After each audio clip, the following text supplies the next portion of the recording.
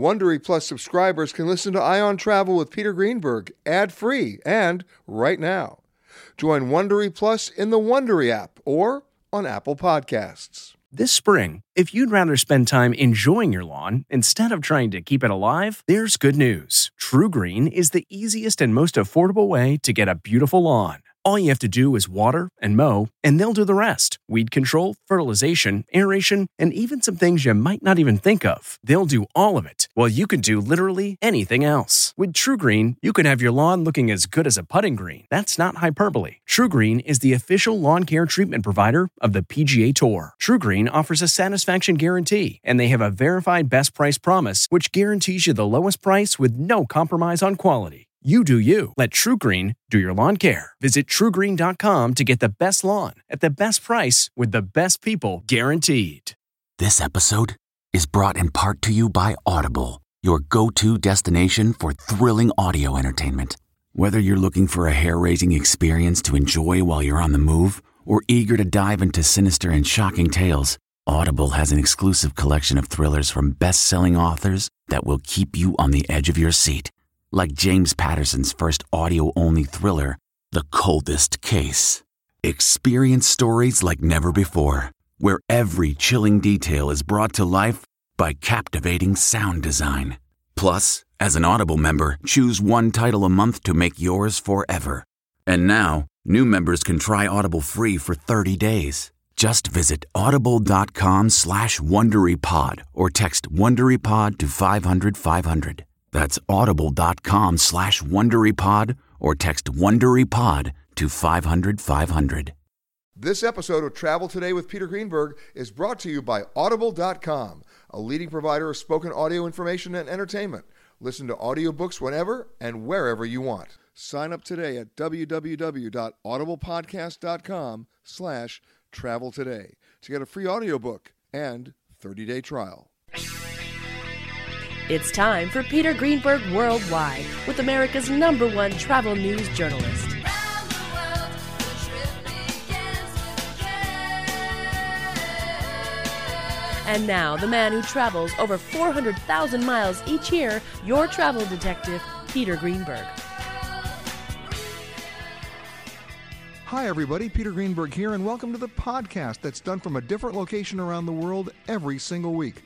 One day Canada, the next day Thailand, then New York, London. You just never know. This week we come to you from Washington, D.C., and in particular in a legendary Washington hotel, the Hay Adams, with the most breathtaking views of the White House and, of course, Lafayette Square, the park, St. John's Church. And most people don't realize the Hay Adams was named after its distinguished residents, John Hay and Henry Adams. Of course, the descendant of Presidents John Adams and John Quincy Adams. My next guest, she's the executive editor of a magazine I used to write for right here in Washington, The Washingtonian. Sherry Delphonse, how are you? Good. Thank you for having me. Yeah. I mean, so you've seen all the changes in this town. In 32 years, yes. I must tell you that 32 years ago, you know where I hung out? Joe and Moe's. Mm-hmm. Joe and Moe's was the hangout for the White House press corps. It was a hangout for the journalists. It was a hangout for jazz bands who would come there on Friday and Saturday nights, and then it closed. Oh, I was so taken. I was so disturbed when that happened. But this has become, but in those days, I think you'll admit, 32 years ago, Washington was not a restaurant town. No, not at all. We're talking steak and potatoes, right? And Yes. now? And now, well, steakhouses are still popular, but no, the restaurant scene, in fact, anytime we do a restaurant cover, anytime we do any restaurant coverage, that is by far what people want to read about online. It's amazing. I think Bon Appetit, I think 2 years ago, called us like the best restaurant city in America. I mean, there are a couple places I hang out when I come to Washington now. There's Rosica. I just like the Indian food there. Bourbon Steak, believe it or not, at the Four Seasons. Their truffle fries are not bad. Yes, they are addictive. Not bad. And a few others. Where are some of your favorite places? Well, in terms of things to do, or do you mean places to eat? We can start with restaurants, sure. I love all of Jose Andres' Yeah. restaurants. My favorite is Oyamel, which is a small plate Mexican type, but he's a Zayatinya. Oh gosh, he's got a whole bunch of them. And Jaleo. I guess those would be my favorites. But now for things to do, I mean, I never run out of things to do here in D.C. Because there's so many museums that people don't even know about. There are even a couple of monuments that people don't even know about. True. Right? Like the Einstein Monument. Exactly. Exactly. Yeah. What are some of your places? I mean, somebody's visiting town and they go, hey, D'Alphonse, where are we going? Where are you going to take them? And well, it depends, I guess, on if they've been here before. If they've never been here before, the one thing I make sure to do with everyone is take them on a nighttime tour of the monuments. I just load them in the car and I drive them around. And even if I have to just wait in the car and let them walk around, because that is the absolute best time to see the monuments. And here. they're accessible. Oh yeah, yeah, and you can make one, big sort Circuit. of loop around the mall, and if you don't have a host to do that, a cab driver will do it. There are tours, tours you can sign Or up Sherry for. will do it. You can. I'm sorry. Or you'll do it. Yeah. There's. You can even. I think you can bike it at night. There are a lot of nighttime tour operators. If there's like a full moon, you have a few more choices. Okay, that's nighttime. What about daytime? One of the places I've been bringing people, most of my family at this point has visited me a lot. So you're sick of them already? That's Well, it. no, but they've seen pretty much everything there is to see in Washington. So one of the things I've been doing of late is I take them to one of my favorite places now is Lincoln's Cottage. It's nobody knows. That would include me. I don't know. Yes. Tell me. Okay, so Lincoln's Cottage was basically his Camp David. And it's over in a part of the city that's totally off the beaten track. And during the Civil War, that's where he found some solace and peace and quiet, because the White House was very different in those days. You could just Walk in and sit and wait to plead your case about whatever. And so many people were coming. He just decided, they offered him this place. It's on the grounds of the Soldiers and Airmen Retirement Home, something like that. And so there was a house there, and they offered it to him. And they would go live there in the summer because it was cooler. It was up a little higher. And that's where he wrote the Emancipation Proclamation. in that house. In that house. So if you go visit now, it laid, not boarded up, but it was, nobody visited for years and years and years. And then maybe 10 or 15 years ago, they opened it back up. They had renovated it. Now, it's not furnished and decorated the way he had it because they don't have that stuff anymore. But it's an excellent, excellent tour. And it really gives you some insight into, I'm a huge fan of Lincoln. I was actually born on Lincoln's birthday. Not the year. And it's just a really good snippet of his life. And, he used to... Have you been to his library in Springfield, Illinois? I have not. You should. Okay, next on my list. I'm not going to tell you what to do there, but I will tell you to be on the lookout for one thing when you walk in. A Lincoln penny. That's all I'm going to say. Okay. And when you get to it, you'll know what I mean. Okay. You know what else they have there? The stovetop hat that he wore. Really? Yes. Okay. Absolutely amazing. Okay. All right, so that's one, Lincoln's house. What else? Well, if you're coming and even if you've not been here or been here before, there are a bunch of things that are new. Now, you already talked about the African American History I and talk about Culture it every Museum. time I'm in Washington. That definitely try to get a ticket to that before you come.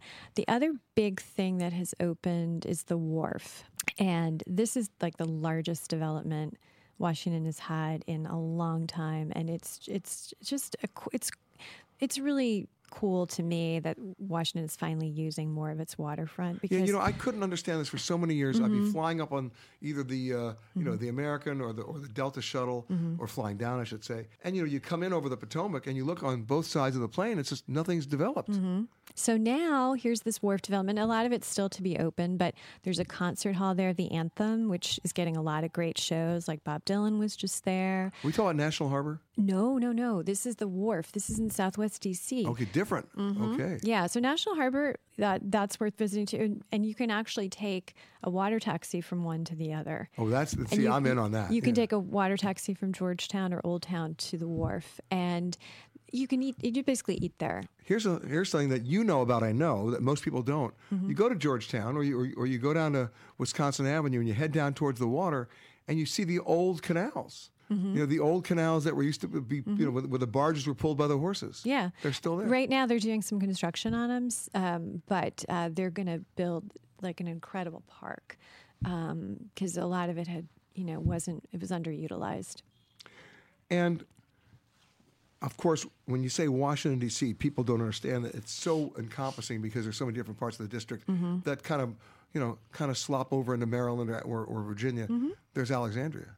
Oh, one of my favorite day trips. Just I like walking the streets of Alexandria because there are bookstores there. I mean, it's walkable. yeah. And if you come around this time of year, there's a Christmas store there. Of course, every little quaint old Of town has course. to have a Christmas store, but this one is haunted apparently. And they've got some great old stories about, things that have gone bump in the night there, so to speak. But yeah, just beautiful. They'll decorate lights like crazy, and actually, if you're here, I think Christmas Eve they do a water skiing Santa show. Yeah, it's kind of. Would it be crazy. okay if I missed that one? Yeah, that's fine, but Okay, it's good. apparently funny. But you don't just have to go skating in Rockefeller Center. There's skating here. Yes, and the Dwarf development's going to have skating, but my favorite place is down at the Sculpture Garden, and that is right on the mall. And I actually spent part of a New Year's Eve once there, ice skating, and it was just magical. I mean, you're surrounded by, you can see the monuments, and just a beautiful, beautiful setting. And yeah, so I mean, there's a bunch of places to go ice skate. I mean, Georgetown has it now. It's amazing how there used to be like one place, now there's a bunch. And they're literally popping up. Exactly. Toto, I have a feeling we're not in Kansas anymore.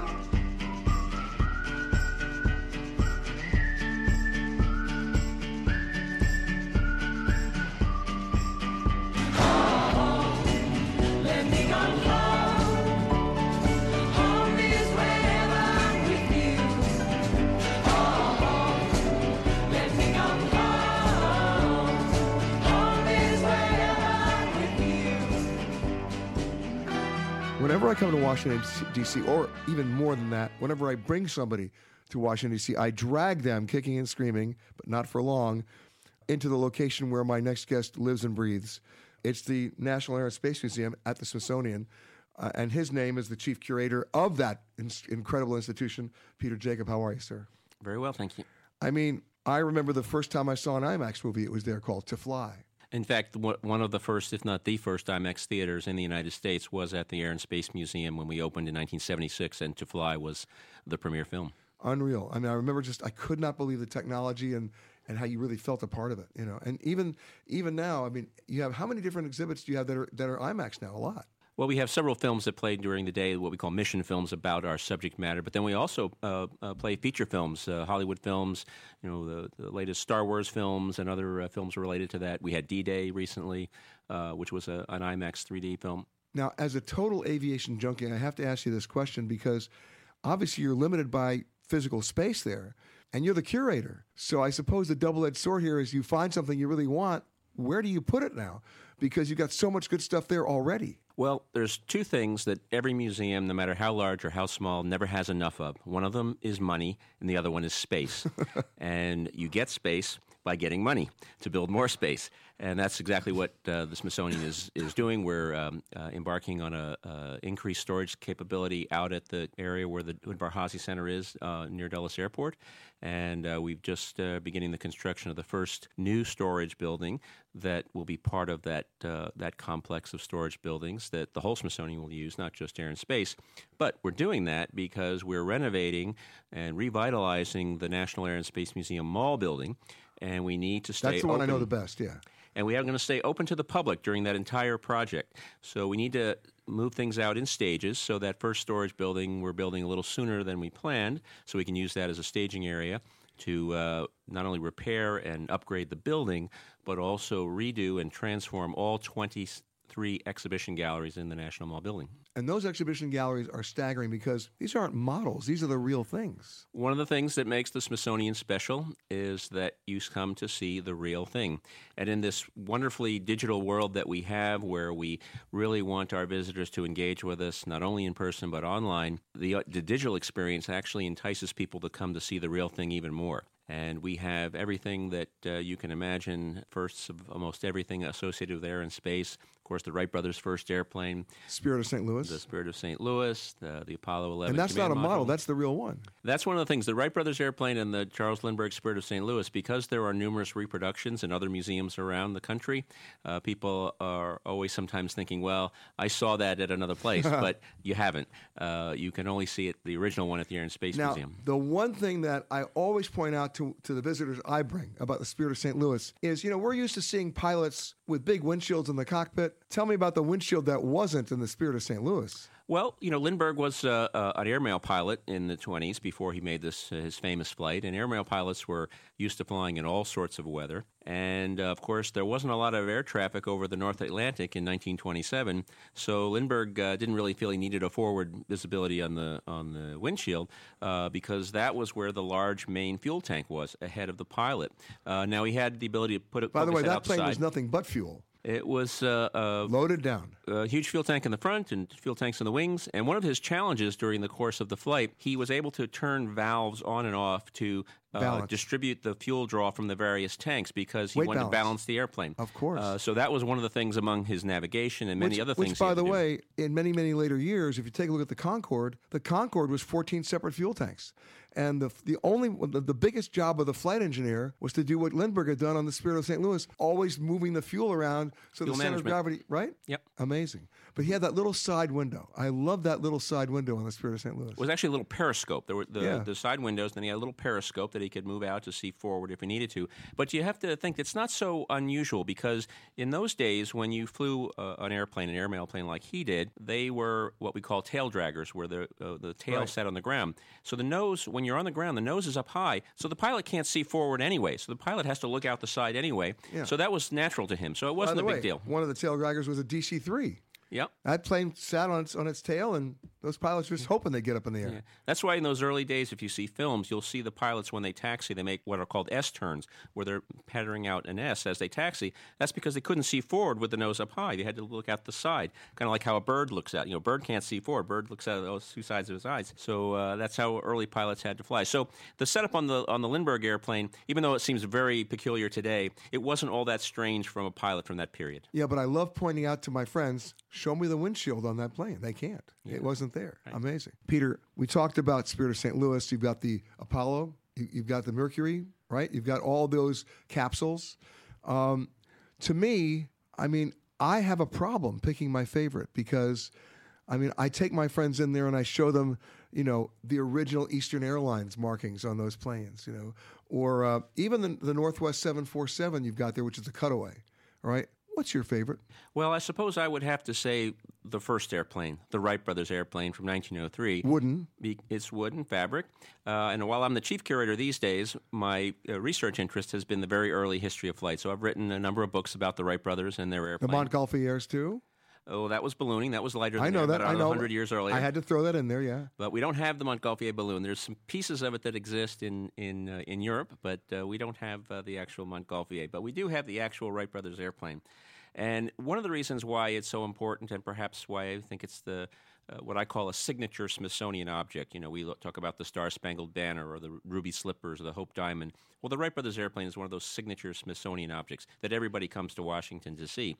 And the reason And when they see it, what's their biggest surprise? Well, I think what's so important about that airplane is it's not that it was the first airplane to fly, which of course it was, but every airplane embodies the same principles of the Wright Flyer. Every airplane that you see, every airplane you've flown, embodies the Wright Flyer. Sometimes I do The a talk. curvature of the wing. Sometimes I would do a talk where I compare the X-15, which was the fastest flying airplane ever, 6 times the speed of sound with a rocket engine, to the Wright Flyer. And my talk really is. I can even tell you the name of the pilot, White.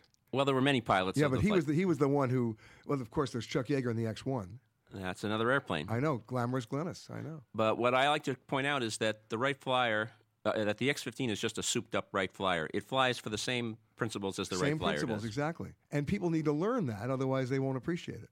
Well, the other thing about the Wright Flyer, when you go up close to it, as we have it displayed currently, it's this, powerful icon. I sometimes like to say if an inanimate object can have charisma, that's one that does. Now, there are so many planes that I've been fascinated with. Of course, if you go to Wright-Patterson Air Force Base, you'll see many of the old Air Force Ones.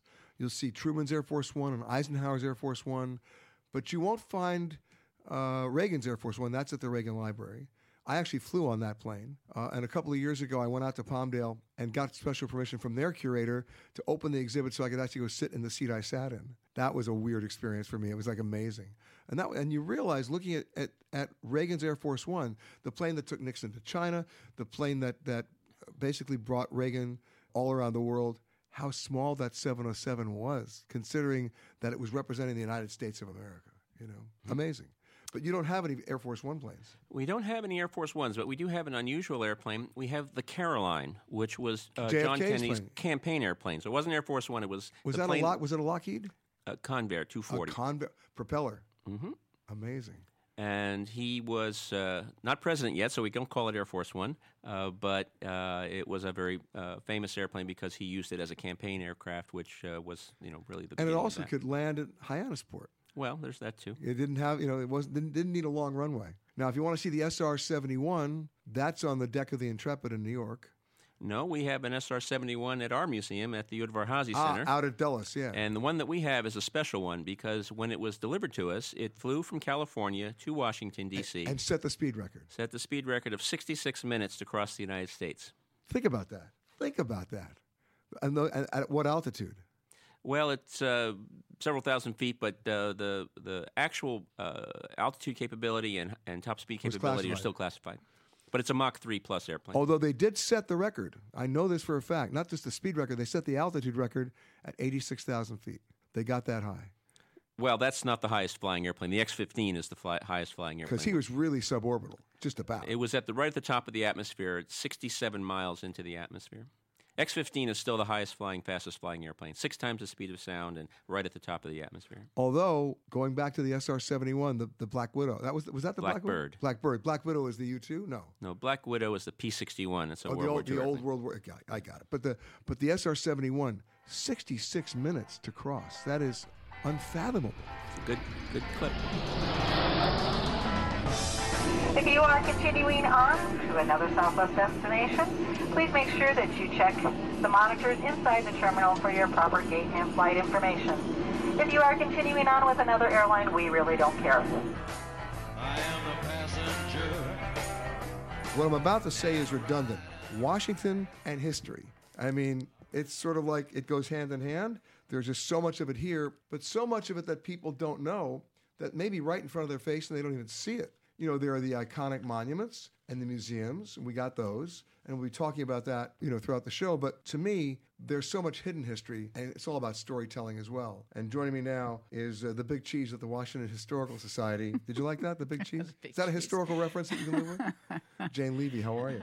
I'm well, thank you. I mean, it's not just about physical objects, is it? It's also the views. It's also what you get to see. Right. And from where we are sitting right now, you get to see an incredible vista. I'm looking out the window across Lafayette Park at the White House through the trees. This is just a spectacular site where we are. And the last time that I was actually here was the day I got married. In this hotel? And I didn't get married in the hotel, but we spent our honeymoon first night here at the Hay I Adams. read that police report. No, I'm kidding. Very DC thing to do. But you did it. Yes, we did. So, I mean, there's so much history within 40 feet of this hotel. Absolutely, yeah. What are the big surprises to you? Because you're always telling people stuff they didn't know. The big surprises to me about Washington, I guess, are the fact that Washington is a very American city, that people think of it as just the nation's capital. I shouldn't say just. People think of it as the nation's capital, which is very important. But the D.C. that I work on, that I know the best as a historian at the Historical Society, is local Washington. And in fact, the stories of local Washington are the stories of the United States of America. We're a different place because we are dominated by Congress to this day. We are a colony, if you will, of the United States of America. And I say that because the citizens... Washington, D.C. is, of course. Washington, D.C., because the citizens of Washington do not have representatives in Congress. And therefore, Congress tells us what to do to this day. So we are a bit of a colony. American historians think, well, D.C.'s different. It's not like the rest of the country. But really what's happened in Washington reflects the rest of the country. Just often it happens here more intensely than other places. places. Do you think that status will ever change? Oh, I hope so. Yeah. There's a huge push right now, and there have been many of these pushes over the years to make Washington, D.C., wait for it, the 51st state. Well, funny you should mention that, because after the hurricanes devastated places like Puerto Rico, America got a little bit of a wake-up call. Oh, guess what? Puerto Rico is part of the United States. Absolutely. As is Washington, D.C., as is American Samoa, as is Guam. And for me, it's sort of like they're the not quite states of America.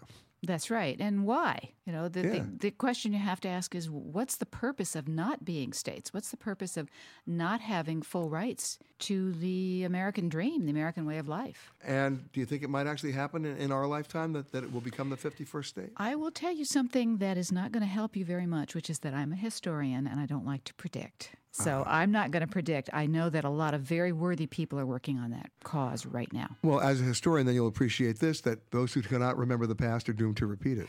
That's very true. I just thought I'd share that with you. That's all. It's a truism that we live by, absolutely. It is. So when your friends come to visit you in Washington, what's the biggest surprise that you tell them that they had no clue about historically about Washington? Historically, oh boy, I think probably the big surprise to them is that Washington, D.C. was not built on a swamp, thank you very much. People actually believe that, and it is a myth. It's a canard. It's a nasty thing to say. We don't like it very much. And the thing I point out to them is there are lots of reasons that myth grew up, but to dispel that myth, you just have to ask yourself, why would George Washington, the father of our country, a very smart dude, choose a swamp for the nation's capital? And he chose this spot. Well, we have that famous artist rendition of him crossing the Delaware. We never see him crossing a swamp, do we? That's right. We don't, because there wasn't a swamp to cross. Thank you. Now, 500,000 people live in D.C. More than. Really? Mm-hmm. And you're still not recognized? No. And I gotcha. It's a tough one. There are lots of historical reasons for that, but I want to mention a book that has just been published by two very good friends of mine. It's called Chocolate City. It's written by Chris Myers-Ash and George Derek Musgrove, very fine historians. And they have made a very sharp argument, which I have to say I agree with, that the reason that Washington, D.C. has not become a state, is not respected, is pure racism. Washington, D.C., in all of its history, has been a very African-American dominated place. Even before the Civil War, when this was a slaveholding city, we had more free blacks here than we had enslaved people. And the white power structure was threatened by that, and has always been, to some degree, threatened by the black power and the African-American population here. Well, anytime the power structure is threatened, they're not really, really excited about giving up the vote. That's right. That's the problem. That's the problem, yeah. So, but historically, though, there's Washington, D.C. history. There's also African-American history here in Washington, D.C. And one of the great museums you can visit right now, which only opened a year ago, is the African-American Museum, which is part of the Smithsonian. Unbelievable museum. That is a real jewel in the crown of the National Mall.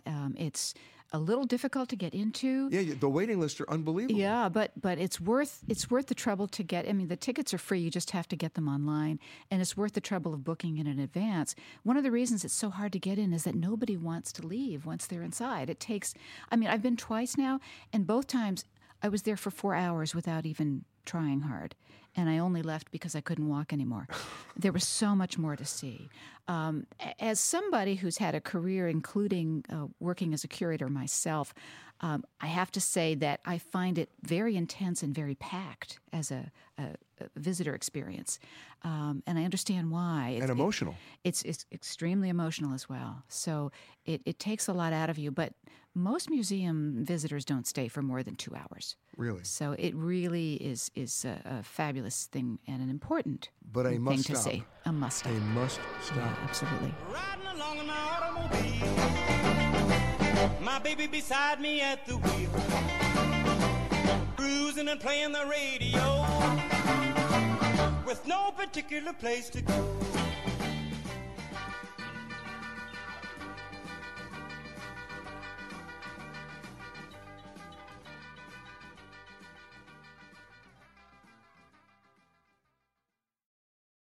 Audible.com has more than 150,000 titles and virtually every genre. So check it out for yourself. Sign up today at www.audiblepodcast.com/travel today to get a free audiobook and 30-day trial. Regular listeners to the show know that whenever I go to a city, a town, a village, you name it, one of the first places I want to go, if I ever want real information on what's going on in that town, where to go as well as where not to go, no, it's not City Hall. No, it's not the Visitor and Convention Center. No, it's not the Chamber of Commerce. It's the Firehouse. Because those are the men and women who know, because they've been in everybody's hotel, they've been in everybody's restaurant, they've been in everybody's house. They know the city. They know where to go, they know where not to go, and they're also great guys. I know this because regular listeners of the show also know I'm a fireman. I like to think I'm a pretty good guy. So welcome, please, the Fire and EMS Chief from Washington, D.C., Gregory Dean. How are you, Chief? I'm good, thank you. Did you like that intro? I love that intro. Now listen, you came here from Seattle. Yes. You finished in Seattle and said, I'm not done yet, and here you are. It was a great opportunity, and so, yes, I'm excited to be here in the district. But fighting fires in Washington, D.C., I mean, you've got so many old buildings, especially in the Georgetown area, all wood frame. I mean, you got your work cut out for you. It's different, coming from the row houses and that, coming from the West Coast where a lot of single-family houses and that. Yeah. And then the older buildings don't have the fire stops in them, so you have that challenge. But we try to have fun with it at the same time. You know, it's interesting. We talked about, and I reported on the story when you had the famous Grenfell Tower fire in London, and everybody talked about the cladding on the outside of the building. That's why so many people died. I went back into that and did some investigation and realized that may have been a contributing factor, but a bigger contributing factor was there were no sprinklers in that building. Correct. And you know, and I know, both as firefighters, you have a building that's not sprinkled and you're above the 6th floor. What are your chances? Chances are a lot more difficult because the stairways are crowded, trying to get everybody in there. It is, sprinklers have come a long way. You've been in this business long enough to know that we thought that if we put sprinklers in and smoke detectors, it would take our job away. And yet still, there's still people, and people do interesting things. Right, and you know, it's interesting to look at the fire codes in different cities. I go back to the famous MGM fire in Las Vegas, which really was the wake-up call. Yes. About how fast a fire can spread and how many people can die so fast. There were no sprinklers. There were no sprinklers, and you had that big room that the fire started in, and it just swooped right across. We had a fire in Seattle in the 70s that did the same thing, and right up the stairwell, and lost about 23 people. So for people listening to the show who are travelers, who are going to go to different cities they may not have been in before, or may are returning to a city, I mean, I always tell them, hey, listen, if you're staying in a hotel, the high floor room with a view is overrated. I'm a big fan of under the 6th floor, not the 1st floor, because you don't want people breaking into your room, but 3, 4, 5, and 6, those are my favorite floors. Well, I've learned a different lesson. And my lesson is that when I first get to my room, I practice which way do I turn to find the stairwell to be able, regardless of what floor I am, to be able to get out. So I kind of remind myself of that all the time. Well, you have to, because it would be very embarrassing for you, sir. I probably wouldn't know, but yeah. But yeah, you got to know where the exits are. Of course. But the other thing that I quiz my friends on this all the time, and they never get it right. You're asleep in your hotel room. It's 2 o'clock in the morning. It's dark. The fire alarm goes off. What's the first thing you do? I go to the bathroom, of course. No. The first thing you do. Roll off that bed to the floor. The first thing is you get low. Low. And you touch the door in the corridor, going into the corridor to make sure that it's not hot. Yeah. And after that, you still stay low, and you find that stairwell that you remembered when you first came into the hotel. Exactly. Yes. Now, if you do push your hand against the door and it's like really hot, you do not open that door. Correct. What you do is you go in the bathroom, get as many towels as you can, and start shoving it under those door jams and any place that air can get in. And then what I do, now, Chief, you can laugh at me about this, but what I suggest to people to do is to go into the bathroom and turn on the shower and have it fill up the tub, because the water and the steam will grab all the particulate matter that's toxic and give you a better chance. Well, you saw the family in the fires out in California where they were in the pool. Yeah. And that's how they survived, is being around that. But there are a couple things I would suggest you do in between, which is one, either use the house phone or the cell phone to call the fire department and tell them what floor you are and where you are, so people will know where to come looking for people when you're trapped like that. And, you know, fire departments today have gotten very sophisticated in geo-tracking. They've gotten very sophisticated today in getting the floor plans of every hotel in town and every restaurant in town. you know where to look if somebody tells you where they are. Yes. And floor plans, again, usually, as you know, we stop 2 floors below and we take a look at the floor so we know what the floor looks like when we go onto the fire floor. What's the biggest mistake people make? Not getting low and trying to run through things, trying to take things that are important with them out of the place. All those are material things. Yeah, anytime you stop, your precious seconds are counting. I mean, we talk about evacuation of airplanes. Every airplane is supposed to be evacuated in 90 seconds or less. We've seen evacuations that have gone for 10 minutes because people are leaving with their luggage or they're coming down the emergency slides with their rollerboards. Not good. Not good. I know. Everything is physically is replaceable. We can't replace you. Exactly. Hello and welcome to Alaska Flight 438. We'd like to tell you now about some important safety features of this aircraft. The most important safety feature we have aboard this plane is the flight attendants. Please look at one now.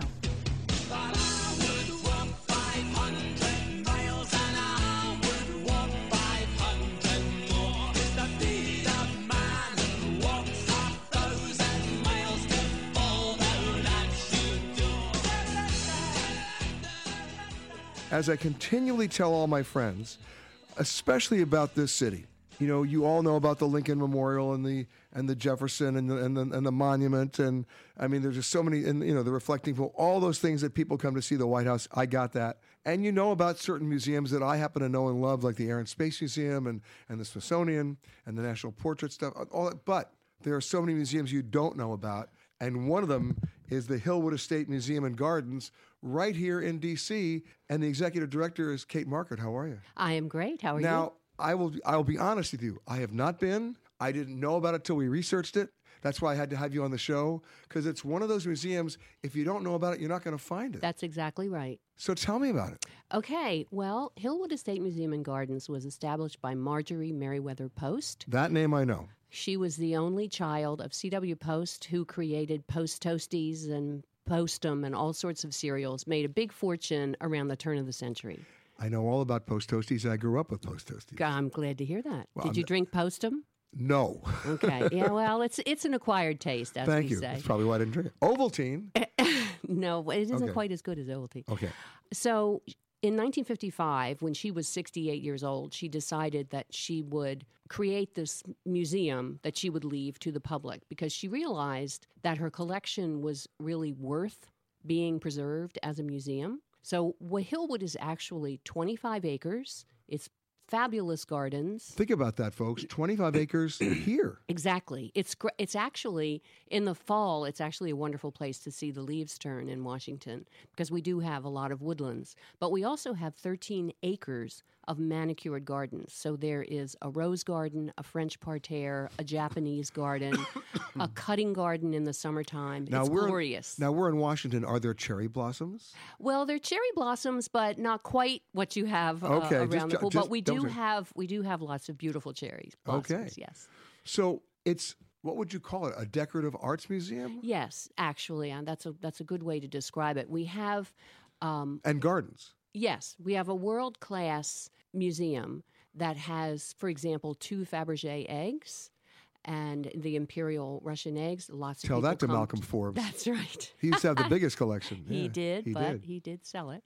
But ours are still with us, and we have incredible 18th and 19th century French decorative arts. So it's a very, very beautifully furnished home. People are always quite delighted and surprised at how beautiful it is. Now, when you say it's a beautifully furnished home, is it just the way she left it? Yes, actually. Really? It's almost exactly the way she left it. Although she didn't say that you can't ever move one thing. We do change the displays a lot. Right, but the actual furniture and yes, just the way. It is. And the great thing about Hillwood, a lot of times these historic homes, they have fallen into disrepair at one point. But with Hillwood, she died in 1973, and Right. it immediately became a museum. So it never really went into any kind of sad state of disrepair. So you're able to maintain it? Oh, absolutely, yes. It is. People are always impressed by how gorgeous it is. Other than the Fabergé eggs and the beautifully manicured gardens, what's the biggest surprise for people when they get there? I think it's really getting to know how Marjorie Post lived. It's quite an immersive experience. So when you come in, you feel Because like... on one level, you would assume, well, she's a trust fund baby, right? Well, she was she was a good businesswoman. She was a great philanthropist. She was a major collector, and she was really a concerned citizen. So she didn't, act like a trust fund baby. She acted like a very responsible and generous person. She was resisting against it. Exactly, I think. Yeah, her father always told her to keep the money moving, to keep it working. I know a lot of people who say that. And she did. Keep the money moving. No, keep the money unfindable. Yeah, That's no, it. that was not the way I she know. operated. I said these days. Well. Yeah, maybe. well. Is there an admission charge? There is a suggested admission A charge. donation. Yes, correct. And are you open 7 days a week? We're open Tuesday through Sunday, 10 to 5. See, so that's the only cool Monday. thing. I love a museum like yours that's open on a Sunday because that screams out for a Sunday visit. Absolutely, it really does. It's a beautiful day to come. Hello? This is your captain speaking. There is absolutely no cause for alarm. Get your motor running. Head out on the highway. Looking for adventure. My next guest is the editor of basically a site that I like to look at because I am a closet foodie. And who better to talk about that than the editor of Eater DC, excuse me, Warren Rojas. How are you, man? Very well, sir. How are you? I'm good. So, I've been saying this throughout the show. I don't think you're going to disagree with it. Up until about 10 years ago, Washington didn't have a real food scene. Now it's exploded. There's certainly been a boom. I know some people who would fight you tooth and nail that we didn't have a food scene. Well, you had a food ago. scene. Okay, let's stop. You did have a food scene, but it was nowhere near where it is today. No, there's certainly been, as you said, an explosion. Lots of both homegrown chefs as well as major players from around the country who've come here, who've opened restaurants and who have thrived. Well, let's start with the homegrown chefs because in a world in which everybody's a celebrity chef, right? Sure. I mean, I like the guys who don't have their own show yet, if you know what I mean. So they're very few and far between these days. But you know where they are, and you know where they are in Washington. Well, we do have several, although DC is also an incredible mixing ground for. We have a significant number of these celebrity chefs from Top Chef, Chopped, all these other shows that didn't win, but have come here and have developed and they've done incredible followings, and and they've proliferated and they've created opportunities for other chefs. So that's really, they help open the door. So we don't begrudge them their 15 minutes of fame. Of course. Nobody's begrudging anybody, but I'm just looking for the little hidden gems. Well, hidden gems, not so hidden anymore because there's now a variety. Like you said, 10 years ago, probably, people might have thought, oh, well, we only go downtown or we only go to this area because it's safe.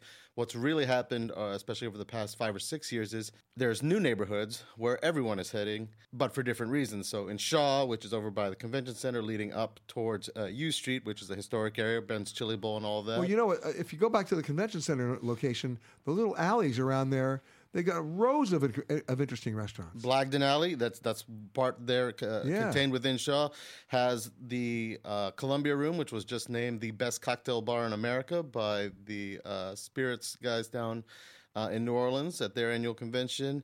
There is a restaurant right next to it, the Dabney, which is run by Jeremiah Langhorne, who is arguably doing incredible things with Mid-Atlantic cooking. He's got a wood-fired hearth back there. He's pickles everything. He's very hands-on, locally sourced. Hands-on pickler. That's right. Okay, just the best kind. Yeah.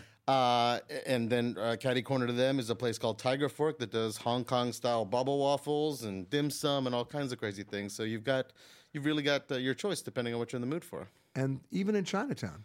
Chinatown has changed drastically, I would say. We lost some historic places like RFD, which used to be a famous beer place, recently shut down.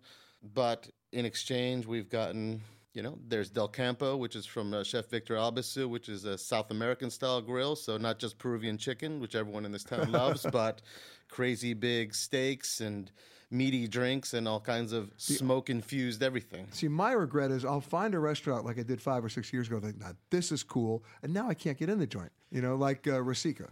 right? Yeah, well, no, that's well. Now there's two of them, so maybe you know, might be I able to know. get into West I can't End. get into both of them. What are you Well, talking about? Either or, that's true. Yeah. That remains a perennial. By the way, favorite. if you do get in, tandoori salmon, unreal, and of course the balichat and that the spinach and the The balichat, people love that. I'm a fan of the spicy cauliflower, but anything that Chef Ikram prepares is pretty much you're guaranteed to enjoy it. Yeah.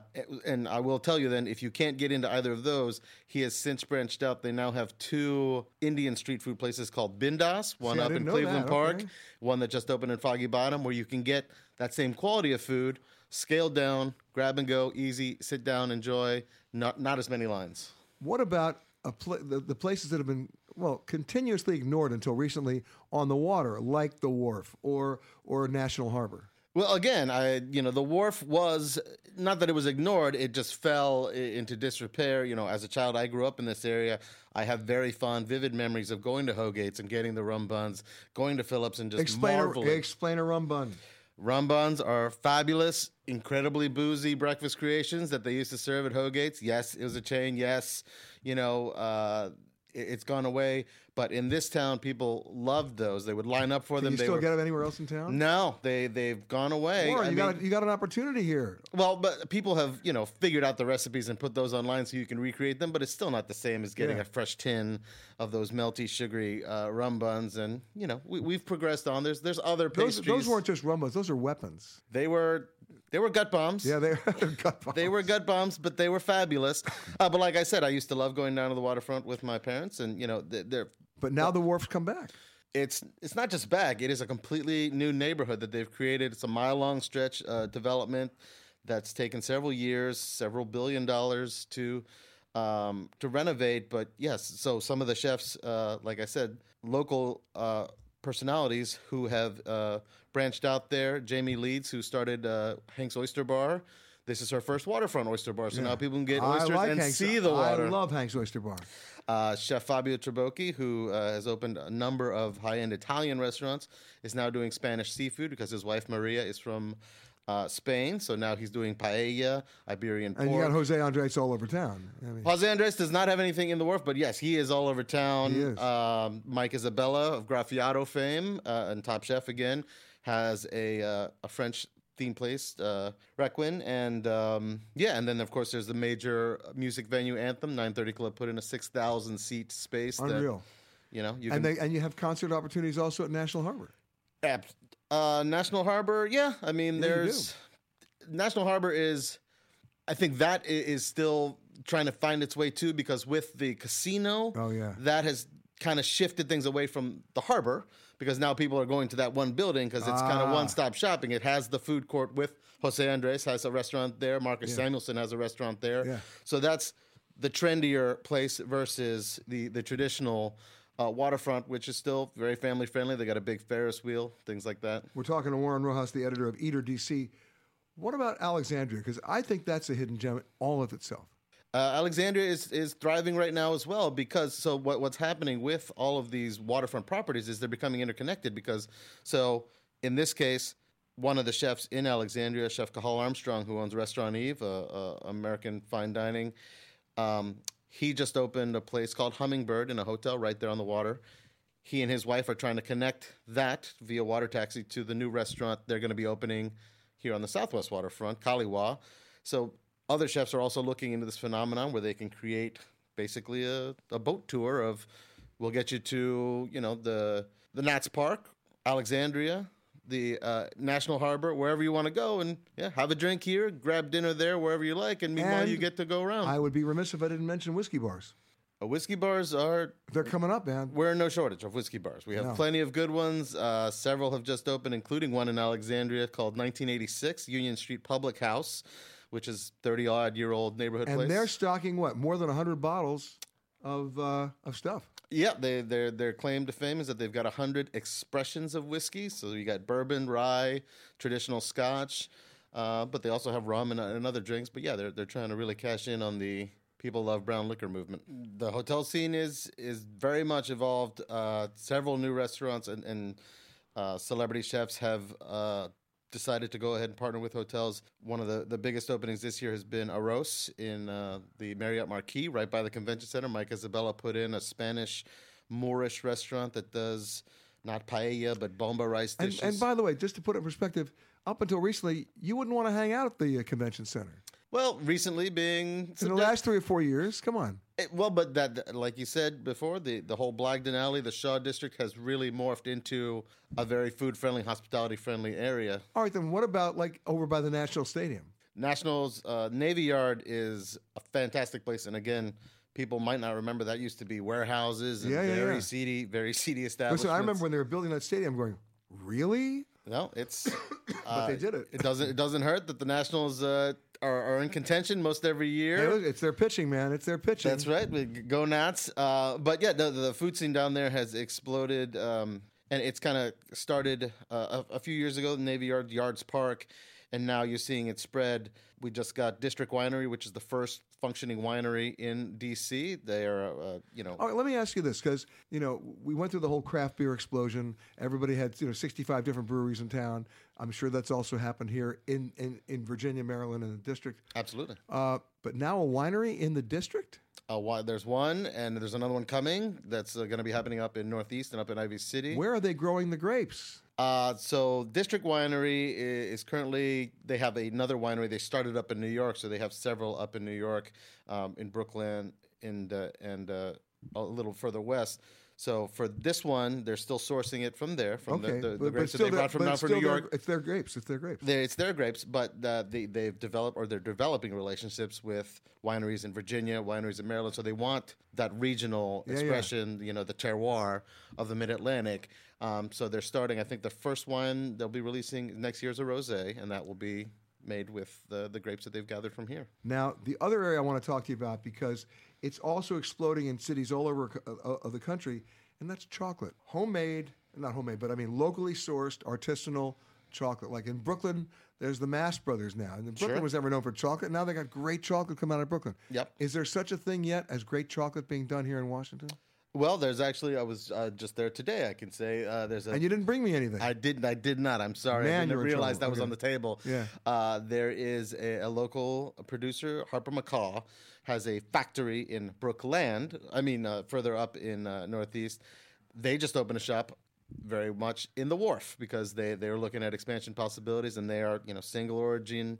Their chocolate comes from select rainforests, and they do their best to source it with people that they respect and that give back to the community. And they make everything from pop rock studded bars to single bean bars to fun stuff that. And of course, everybody has to do salted caramel now.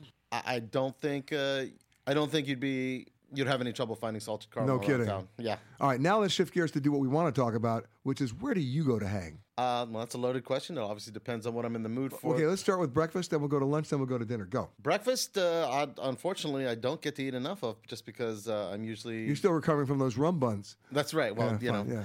But I would say some of my favorite breakfasts are very simple. Everyone in D.C. is still crazy about avocado toast and things like that. I appreciate a nice scone. Lots of happy bakeries around the city that do incredible things, from croissants to cronuts to, whatever the trendy sweet is. Cronuts are still around, huh? And I think there's been a couple iterations since the cronut that... Because, the Krispy Kreme phase is sort of like beyond us now, right? Well, no, donuts, I would say, are even bigger now. Oh, yeah, but I was talking about Krispy Kremes. Yeah, well, Krispy Kreme, but we have Krispy Kreme all over the place. You do. People still run to that bright red sign that says donuts now, hot now. You can't turn that off. But, we've got bakeries that do local, handmade donuts. Right now, I'm in love because fall, winter, cider donuts. I'm a big fan of those apple, just a little bit of cinnamon, the tint of apple, fabulous stuff.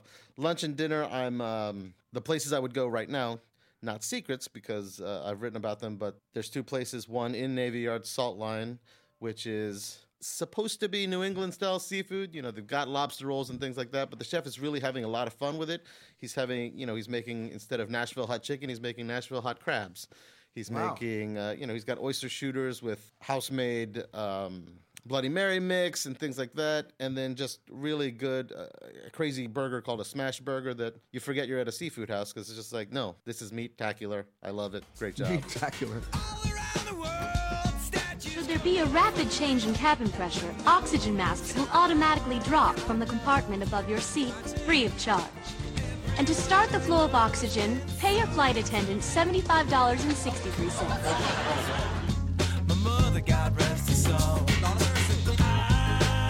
just wanna fly like a bird in the sky up so high. Put your arms around me, baby. Put your arms around me, baby. All night long. I just wanna fly higher, higher, higher, higher. Now, the most important person in the hotel, don't tell that to Hans Berlan, but that's okay. He's the executive chef, Nicolas Legray. How did I pronounce it? Did I do okay? Yeah, very good. Very good. The executive chef right here at the Hay Adams. You know, earlier in the show, we were talking about all the great food options and restaurant options in Washington. And if truth be told, and I think you might agree with this, 20 years ago, Washington was not a food town. And hotels, food was sort of like an afterthought. It was where you ate if you couldn't get anywhere else, and it was steak and potatoes. That's all gone now. Yes, yeah, it's all gone. I mean, not all gone, of course. I mean, when you look, you can still get steak, yes, but I'm yeah, saying, yeah, mostly yes. So, what are you bringing to the party here? That's changing that. That's adding things to the menu that you wouldn't expect to find at just a typical hotel restaurant. That people are going, wow, I can't wait to go back. Well, I mean, our menu is very basics because, it's again, it's a hotel, it's an hotel, it's a Hay Adams hotel. People have been coming here for so many years. Yeah. And as soon as you change something, it's kind of hard because they are used to come here and we are not it's not the young generation, I will say, they're a little bit older, those they like what they like. It's hard for me to make them change. It's hard. Yeah, it's very hard. They want what they want. Oh yes, they come. You were talking about the steaks. Well, some of them they come. If there is no steak, then they're not going on. It's a revolution. So there's So there's certain things you have to have on the menu. Oh yes, of course, yes. Steak. Oh, the steak, the salmon. I mean, a piece of any fish like the scallops. Or we got the Cobb salad on the menu. It's been here for, 20 years, 25 years, 30 years. So when you got here about 4 years ago, the answer was, whatever you do, chef, don't mess with the Cobb salad. No, actually, they asked me to remove it, and we did. And it didn't work. And then a week later, we have to put it back. Because That'll teach you. If it's not broken, don't fix it. Right? Yes. Now, you're a Burgundy guy. Normandy. You're a Normandy guy. Yeah. Now, if I know about Normandy, I know two things. Butter and more butter. And cream. As I said, more butter. So, are we using a lot of that? No, I try to, because again, I try to watch as well at what I'm eating, butter, butter is very good. Cream is very good. I love them, I love it. But I believe now, people try to eat a little more healthy than before. So I try to incorporate olive oil, just natural produce, lemon, like a Mediterranean cuisine, let's say, Now, we talked about the Cobb salad. You tried to take it off. It came back. What was something you tried to put on and it left very quickly?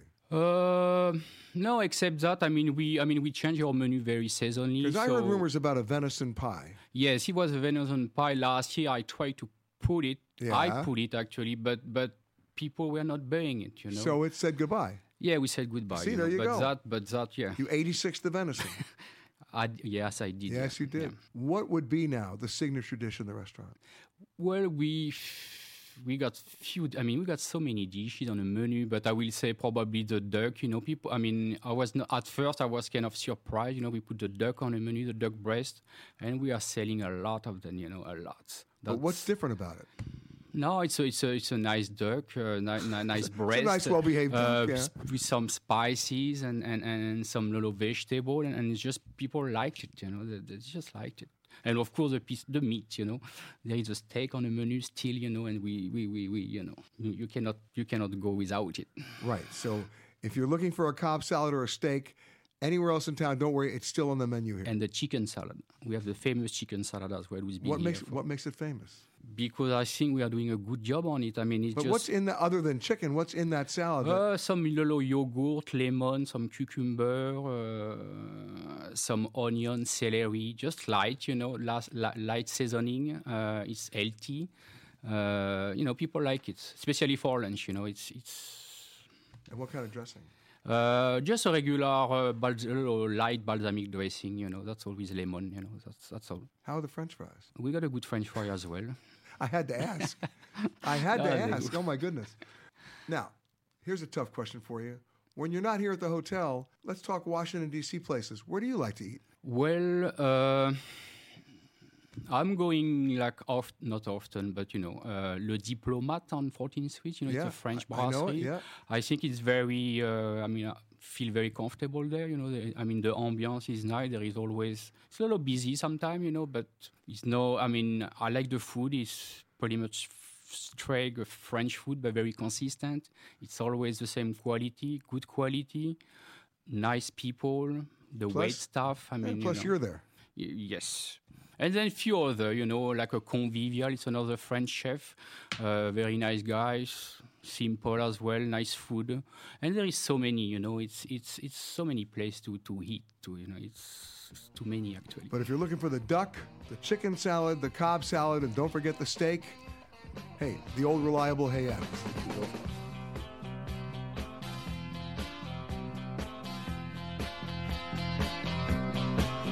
You've been listening to Peter Greenberg Worldwide. Catch us each week as we broadcast from a new location somewhere around the world.